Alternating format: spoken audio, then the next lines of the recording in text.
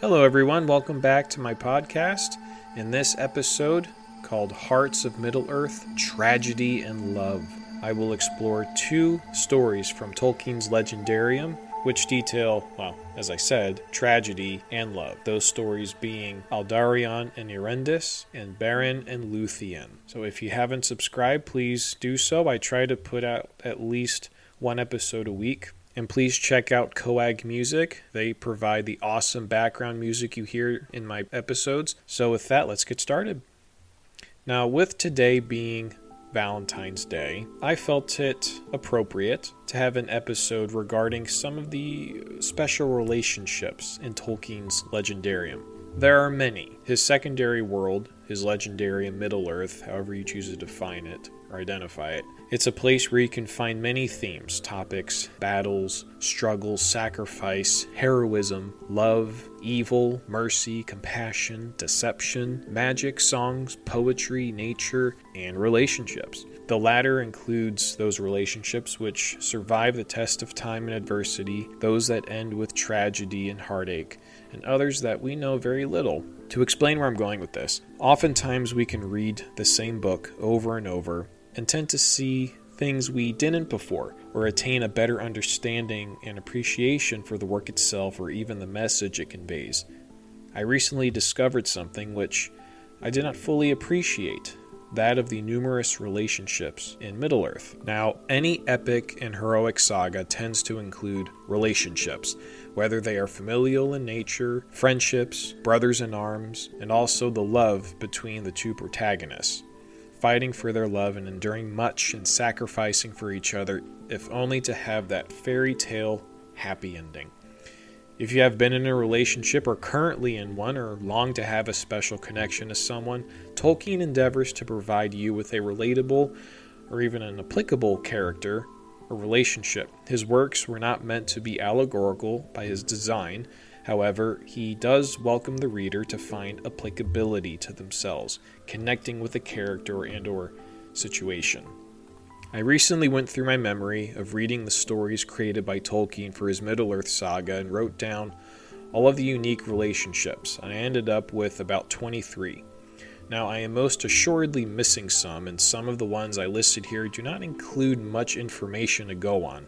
Nonetheless, allow me to first read this list, and then we will focus on a chosen two for the purpose of this episode. So among the Valar, or the gods, there's Manwe Sulimo and Varda Elentari, Tulkas and Nessa, Aule and Yavanna, Orome and Vana, Irmo and Este, Mandos and Baire. And among the children of Iluvatar, or the men and elves, there's Beren and Luthien, Tuor and Idril, Earendil and Elwing, Aldarion and Erendis, Aragorn and Arwen, Faramir and Eowyn, Galadriel and Celeborn, Elwë Thingol and Melion, Eol and Arathel, Elrond and Celebrian, Turgon and Elenwe, Amroth and Nimrodel, Dior and Nimloth, Denethor II and Finduilas, Arvedwi and Firiel, Arathorn II and Gilrain, Taranon, Falastor, and Baruthiel. Again, some of these we have little information on. Some of these relationships ended in tragedy with death, or it was a loveless marriage. But I just wanted to show Tolkien made a concerted effort to include relationships, that amidst all of the epic battles and situations and events that happened throughout his history, there were relationships. These events affected people, affected couples deeply, and I hope to expound on two particular relationships that I mentioned. First, we'll start with Aldarion and Erendis. Again, I thank you for listening and hope you can overlook my lack of romantic vocal abilities. Aldarion and Erendis. To begin, let us explore the tragedy of this relationship. During the first millennia of Numenor, this blessed island nation of men prospered greatly under divine protection by the Valar, as well as the righteous rule of its kings.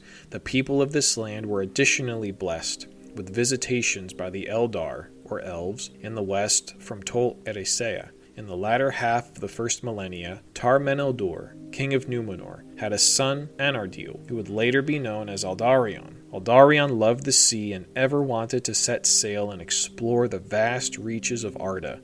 When he was of age, he began testing his merit on the seas around Numenor and learned all there was to know about shipbuilding, sailing, and such. He began the group known as the Guild of Venturers, who would ever be in his company during his travels to the coasts of Middle-earth. So great was his love for the sea that Aldarion constructed a ship to be his residence. However, this passion for the sea, and not for the rule and dwelling in Numenor, brought great tension between Aldarion and his father, who sought for his only heir to take up the scepter and rule Numenor when the time came.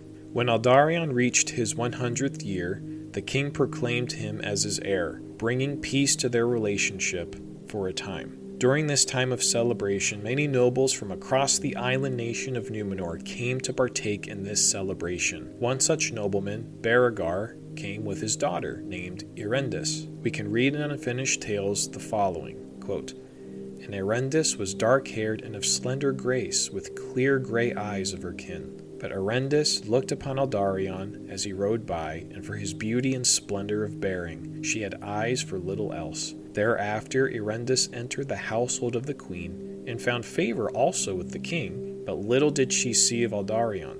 And when 6 years had passed since the proclamation of the king's heir, Aldarion determined to sail again to Middle-earth. Of the king he got grudging leave, for he refused his father's urging that he abide in Numenor and seek a wife. But coming to bid farewell to his mother, he saw Erendis amid the queen's company, and looking upon her beauty he divined the strength that lay concealed in her. His mother, the Queen Aldarion, asked if anything could hold him in Numenor. Aldarion replied, 'Not yet, but there are fairer things in Armenelos than a man could find elsewhere. But mariners are men of two minds, at war with themselves, and the desire of the sea still holds me.' Erendis was present during this exchange, and it was her belief that Aldarion spoke these words to her as well. From that time forth her heart was turned wholly to Aldarion, yet she looked on no man with favor thereafter, and every suitor she dismissed. Aldarion took a number of voyages thereon after, much to the dismay and disliking of the king, who only desired to have his son embrace his royal duties and remain on the island and be married. But Aldarion was a man of a hardened mind and heart, for he often felt his life had already been decided by others' will, and not his. His will was to ever sail, and be not idle. In Numenorian custom, once a great lord or mariners left the island to sail far away, the bow of return would transpire, which was the waving of a branch from the sacred white tree, which symbolizes hope and a safe return. The king, being greatly angered by Aldarion's stubbornness and refusal to stay, forbade the custom upon his son's departure. But Erendis, coming to the queen, desired to perform the custom on her behalf. Erendis, who was not a lover of the sea, but instead loved the wide forests and fields and animals of Numenor, came with the sacred branch. Aldarion was amazed and joyful at this meeting, and she said, 'I have brought you the bow of return, lord, from the queen.' 'From the queen,' said Aldarion in a changed manner. 'Yes, lord,' said she, 'but I asked for her leave to do so. Others besides your own kin will rejoice at your return as soon as may be.' At that time Aldarion first looked upon Erendis with love, and he stood long in the stern of his ship looking back as his ship passed out to sea. It is said that he hastened his return and was gone less time than he had designed, and coming back he brought gifts for the queen and the ladies of her house, but the richest gift he brought for Erendis, and that was a diamond. But the pride of Aldarion was hot with disobeying the king, and soon after ventured off for 14 years to Middle-earth, encountering much peril and setbacks. Nonetheless, the kingdom rejoiced in his return, but to his dismay he could not find Erendis. Aldarion was grieved for this, but was too proud to seek her, unless he was willing to ask her in marriage, but he was unwilling to be bound. Now Aldarion had sought much timber in Numenor for the building of ships. However, he was also adept in conservation, and always replanting more trees than he felled. But one day, while riding in the westland forest of Numenor, he came upon a woman, quote, 'whose hair flowed in the wind, and about her was a green cloak clasped at the throat with a bright jewel. And he took her for one of the Eldar, but she approached, and he knew her for Erendis, and saw that the jewel was the one he had given her. Then suddenly he knew in himself the love that he bore her, and felt the emptiness of his days. Erendis, seeing him, turned pale and would ride off, but he was too quick, and he said, "Too well have I deserved that you should flee from me, who have fled so often and so far, but forgive me, and stay now." There they rode on to her father's house, where he made plain his desire to marry her. She loved him more than he could know, but she now feared in her heart the war between herself and the sea. For the keeping of Aldarion she would not conquer. Now I wanted to provide this context to show the heart of Aldarion and the heart of Erendis, and the conflict they would begin to seemingly suppress for a time.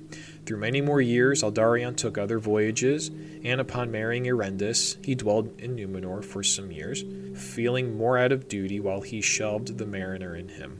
Together they had a daughter, Ankhalime, and when she was barely 4 years of age, Aldarion could no longer suppress his desire to set sail. He had planned to take 2 years and then return for the care of his family and kingdom, and we read, quote, "Upon his departure, Aldarion lifted up Ankhalime and kissed her. Though she clung to him, he set her down quickly and rode off.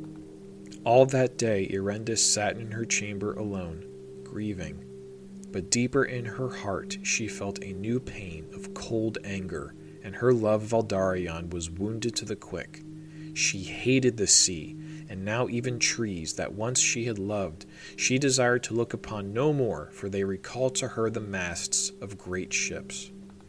Evermore the heart of Erendis turned cold. Aldarion's absence only fed her bitterness, and she took her daughter and dwelled away from the sea and into the deep of the island, with only a group of female servants. And, quote, she sought to ever mold her daughter to her own mind, and to feed her upon her own bitterness against men. After 5 years, Aldarion returned to Armenelos under a gray sky and heavy rain, only to discover his house shut, and his wife and daughter nowhere to be found. He inquired of the king, who was but cold to see his son's belated return. Aldarion replies, "Alas, even I have become weary of the sea, and for long my heart has yearned westward. But I have been detained against my heart. There is much to do, and all things go backwards in my absence." He inquires his father on the whereabouts of his family, to which the latter replies, "Where your wife is, you have broken your word to her, whether by necessity or no. She dwells now in Amerie, in her own house, far from the sea. Thither you must go at once." Riding hard, Aldarion came to the house of Erendis and leapt from his horse. There in the forecourt he beheld his wife, clad in white, quote, "But she was pale, her eyes overbright. 'You come late, my lord. I had long ceased to expect you.'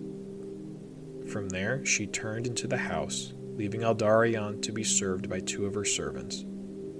Upon staying the night alone in a guest room, Aldarion awoke early with anger for the treatment he experienced. As he parted from the house to leave, Erendis came forward from the doors and stood on the threshold. "You leave more promptly than you came, my lord. I hope that you have not found this house of women irksome already, to go thus before your business is done. Indeed, what business brought you hither? May I learn it before you leave?"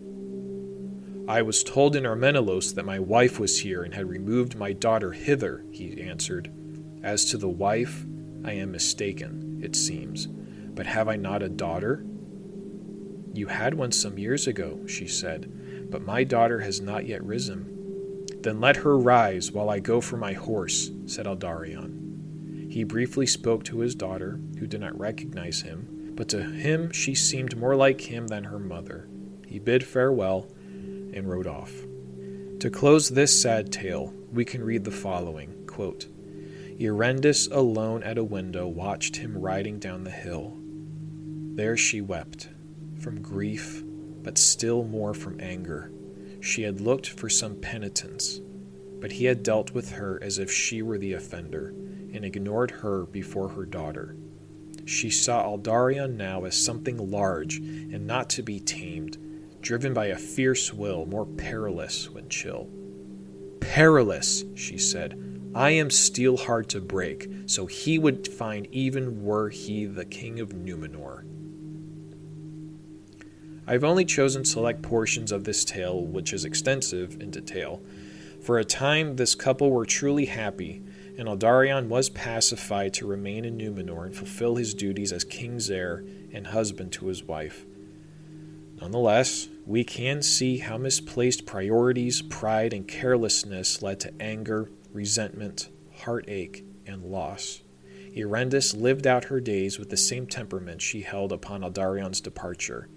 Their daughter Oncalime would eventually become the first ruling queen of Numenor, much like her father in pride and sternness, but with no love for the sea.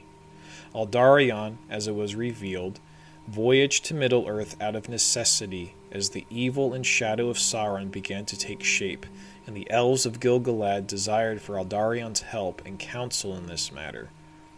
Aldarion, ever torn by his duty and his passion, shows how fragile our agency is, and the unforeseen, or even ignored, ramifications of poor judgment and pride can cause to those one may profess to love. Erendis spent many decades waiting for her love to be fully reciprocated by Aldarion. However, her coldness and bitterness by his neglect can certainly be understood. How much can one heart truly take? Our second and final tale is of Beren and Luthien.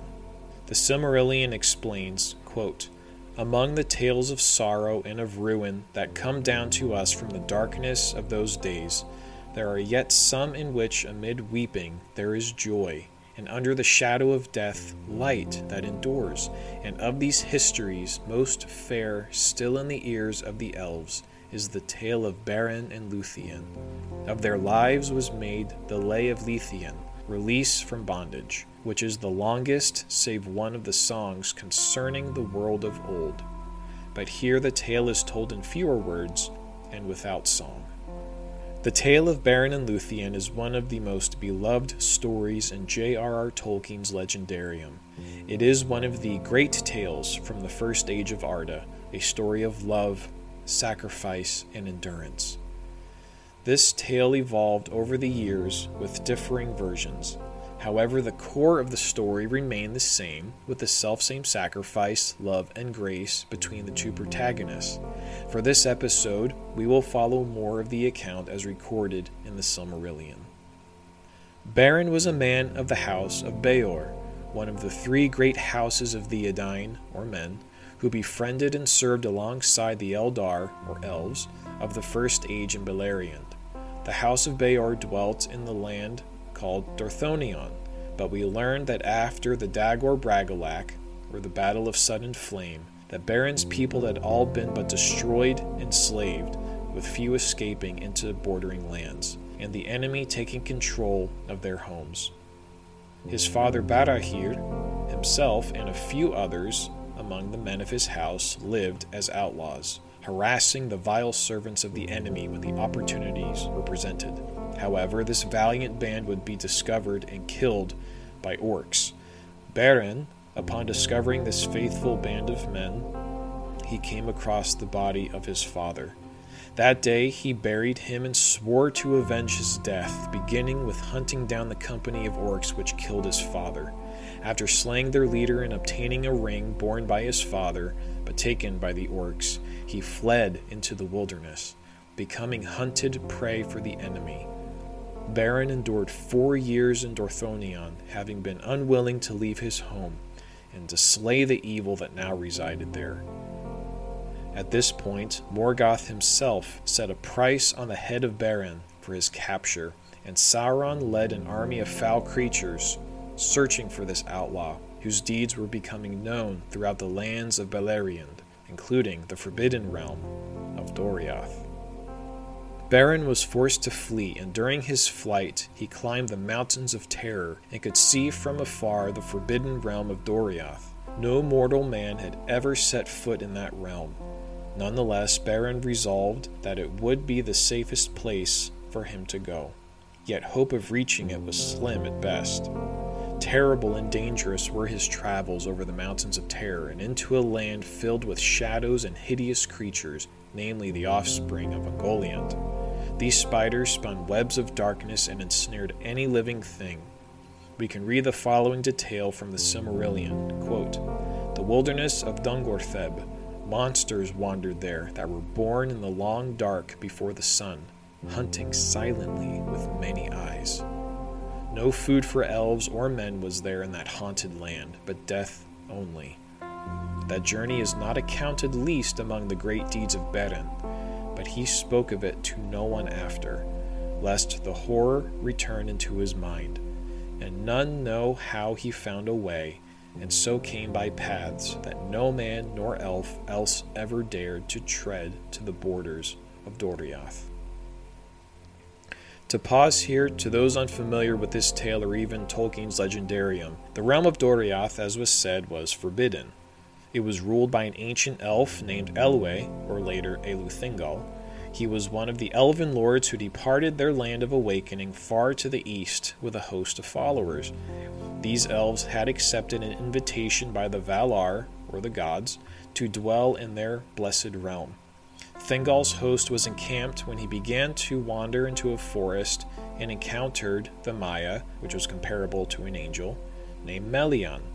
There he became enchanted, and they were wed. Most of his kin passed on into the west, while those who remained to search for him became the Grey Elves, and they dwelled with him. With the evil of the Vala Morgoth spreading, Melian created a protective girdle or shield of enchantment around Doriath, where no evil thing or influence could enter. This girdle is where we will pick up where we left off. I will not summarize the meeting of Beren and Luthien, but instead will read directly from the Silmarillion, as it is a meeting which must be read in its entirety. Beren passed through the mazes that Melian had created about the kingdom, but he managed to conquer these tests, and, quote, "He stumbled into Doriath, gray and bowed, as with many years of woe, so great had been the torment of the road." As Beren began to wander through this enchanted wood, he came upon an elf maiden. Her name was Luthien, daughter of Thingol and Melian. At a time of evening under moonrise, as she danced upon the unfading grass in the glades, then all memory of his pain departed from him, and he fell into an enchantment, for Luthien was the most beautiful among elves and men. Blue was her raiment as the unclouded heaven, but her eyes were gray as the starlit evening. Her mantle was sewn with golden flowers, but her hair was dark as the shadows of twilight. As the light upon the leaves of trees, as the voice of clear waters, as the stars above the mists of the world, such was her glory and her loveliness. And in her face was a shining light, but she vanished from his sight, and he became dumb, as one is bound under a spell. And he strayed long in the woods, wild and wary as a beast, seeking for her. In his heart he called her Tinubiel, that signifies nightingale, daughter of twilight, in the Grey Elven tongue. For he knew no other name for her, and he saw her afar as leaves in the winds of autumn, and in winter as a star upon a hill, but a chain was upon his limbs. There came a time near dawn on the eve of spring, and Luthien danced upon a green hill, and suddenly she began to sing. Keen, heart-piercing was her song, as the song of a lark that rises from the gates of night and pours its voice among the dying stars. Seeing the sun behind the walls of the world, and the song of Luthien released the bonds of winter, and the frozen water spoke, and flowers sprang from the cold earth where her feet had passed. Then the spell of silence fell from Beren, and he called to her, crying, Tinubiel! And the woods echoed the name. Then she halted in wonder, and fled no more, and Beren came to her. But as she looked on him, doom fell upon her, and she loved him. Yet she slipped from his arms and vanished from his sight even as the day was breaking.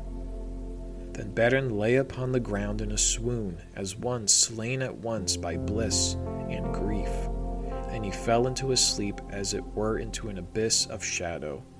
And waking he was cold as stone, and his heart barren and forsaken. And wandering in mind he groped as one that is stricken with sudden blindness, and seeks with hands to grasp the vanished light. Beyond his hope she returned to him, where he sat in darkness, and she laid her hand in his. Thereafter often she came to him, and they went in secret through the woods together from spring to summer, and no others have had joy so great. Now this union of elves and men had not before happened in the world, and a doom was set upon Luthien, that joining in love with Beren would cause her to become mortal as well and die.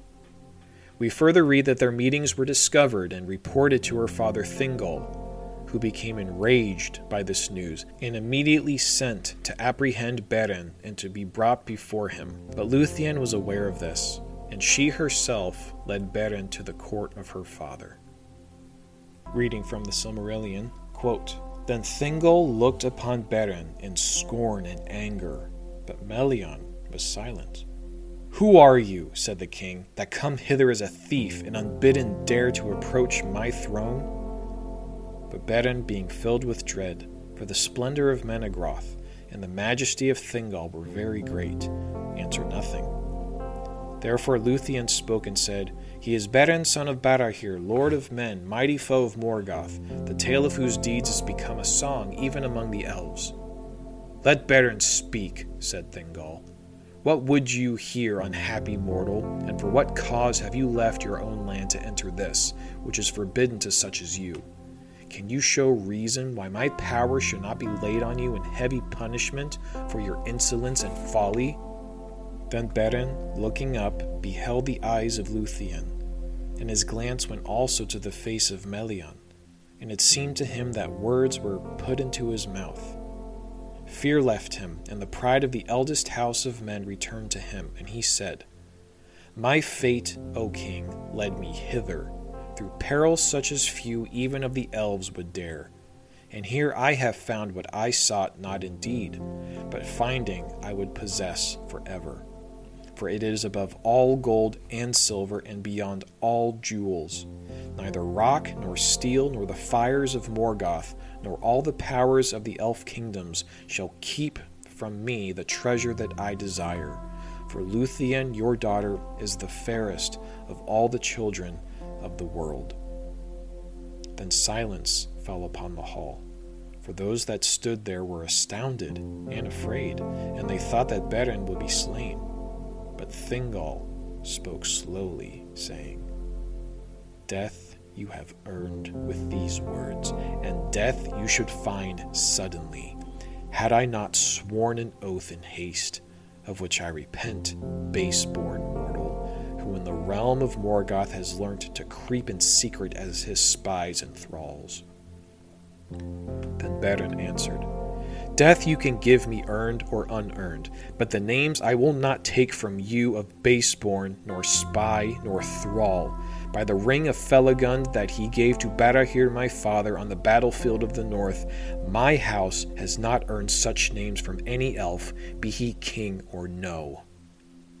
But Thingol looked in silence upon Luthien, and he thought in his heart, Unhappy men, children of little lords and brief kings, shall such as these lay hands on you and yet live?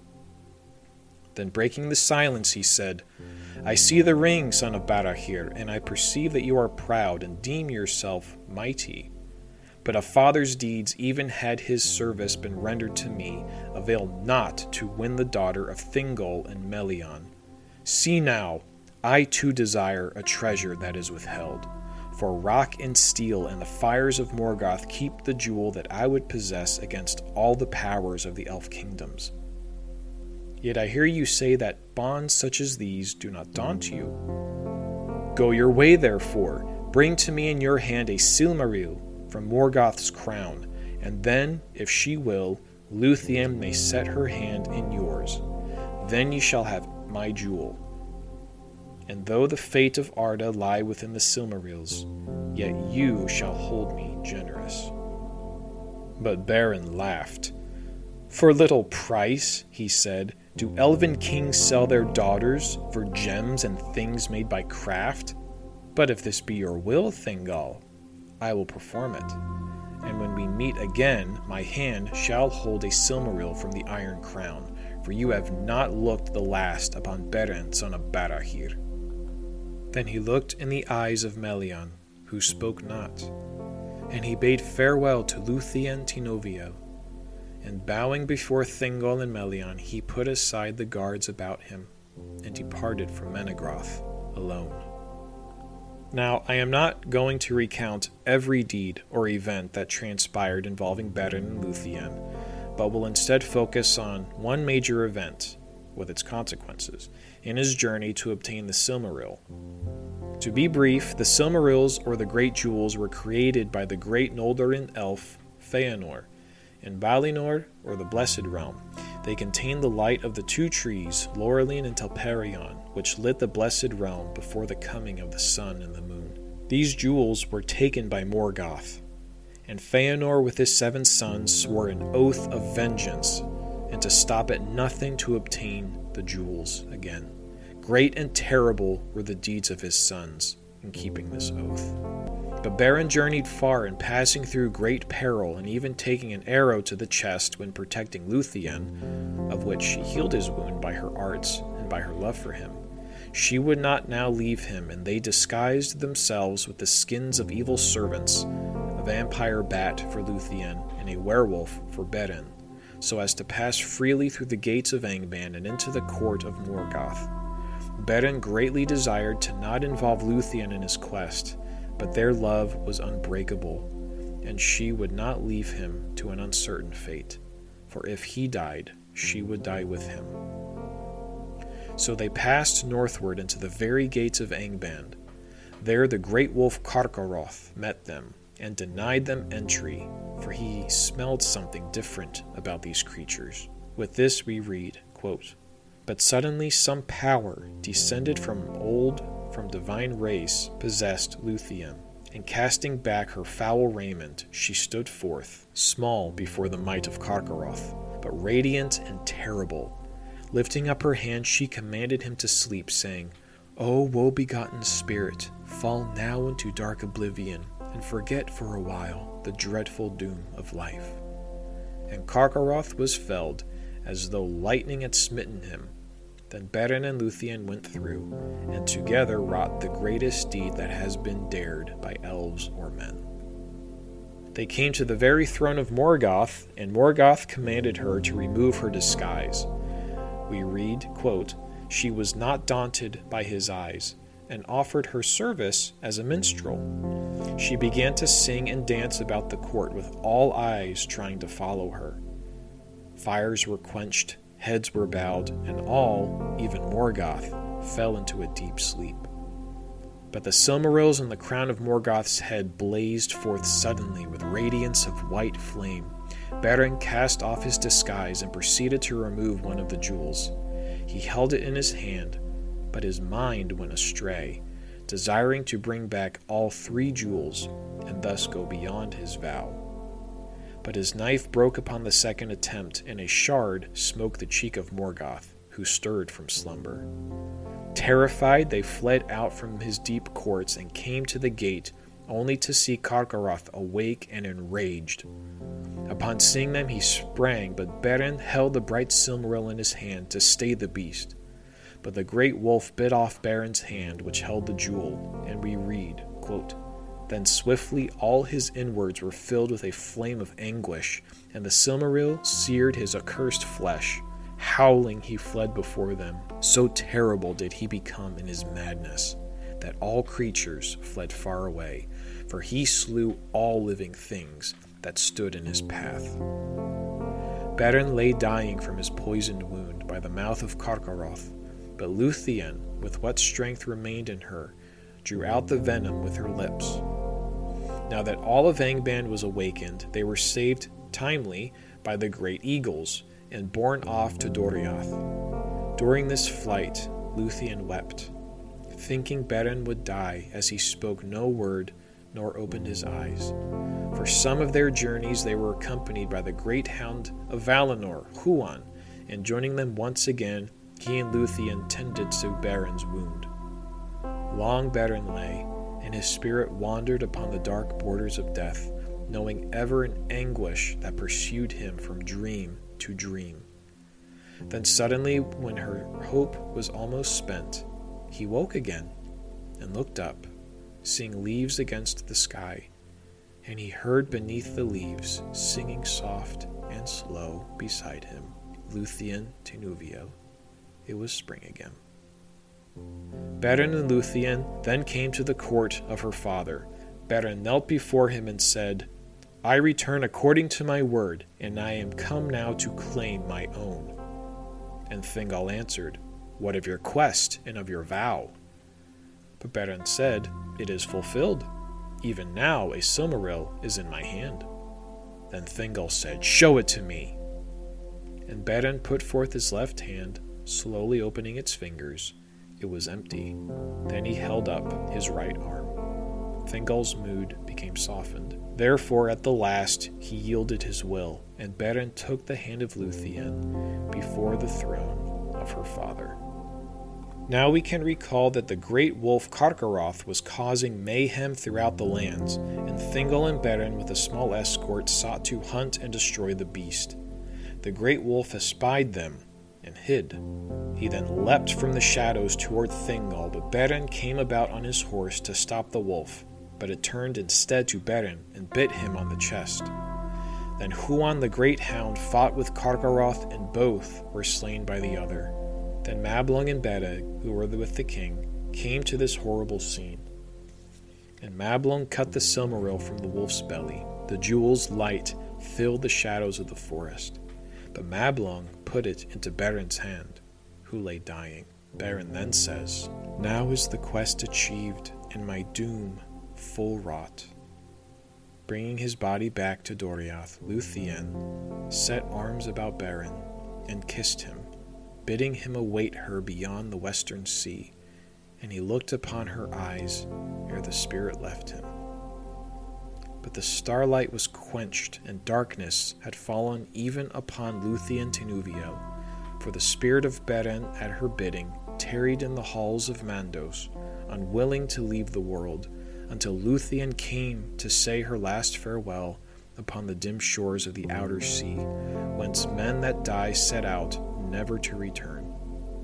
But the spirit of Luthien fell down into darkness, and at the last it fled, and her body lay like a flower that is suddenly cut off, and lies for a while unwithered on the grass. We further read that the spirit of Luthien dwelt as with all those deceased in the halls of Mandos, who was the keeper of the slain, awaiting their judgment.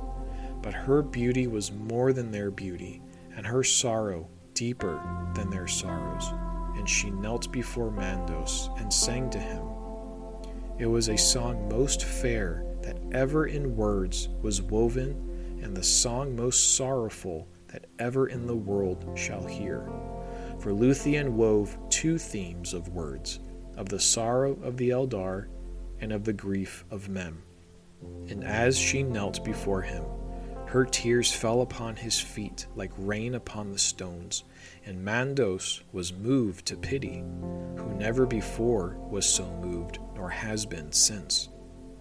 Mandos then asked Manwë, greatest of the Valar, to inquire of Iluvatar, or the One, what should be done.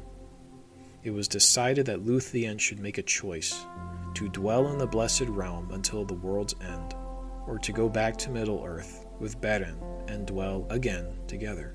She chose her love of Beren and to be with him until their second death came to pass. She would thus live as a mortal and be subject to die, and their paths would lead together beyond the confines of the world. Now, in this tale of Beren and Luthien, I left out many details and some particularly notable accounts because it would have been several hours of telling. And I hope that I was able to capture what made their love so special, what was truly unique about their relationship, that it was the first union of elves and men, that through their posterity, hope would come to the world. Now, on this Valentine's Day, it's easy to mock it or pass it off as just something that's done by corporations or just tradition. Well, this one time of year, I'll show my affection or love to that special someone, when we should do it every day, of course. But it's also a day, you could think of New Year's Day, where you choose to push the restart button, where you choose to make better goals, recommit yourself. Well, you could think of Valentine's Day in that same manner. Push the restart button in your relationship. If you're falling behind, if you're lagging, if your priorities are misplaced, or you feel maybe you've lacked a lot of love and affection, well, this is your time to start anew.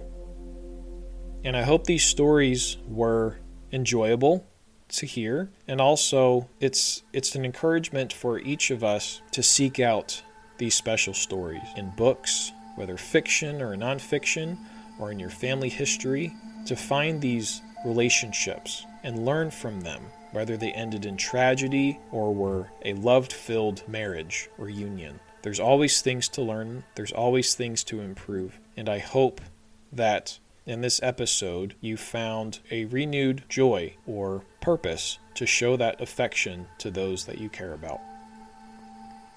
Thank you again for listening, and I'll catch you in my next episode.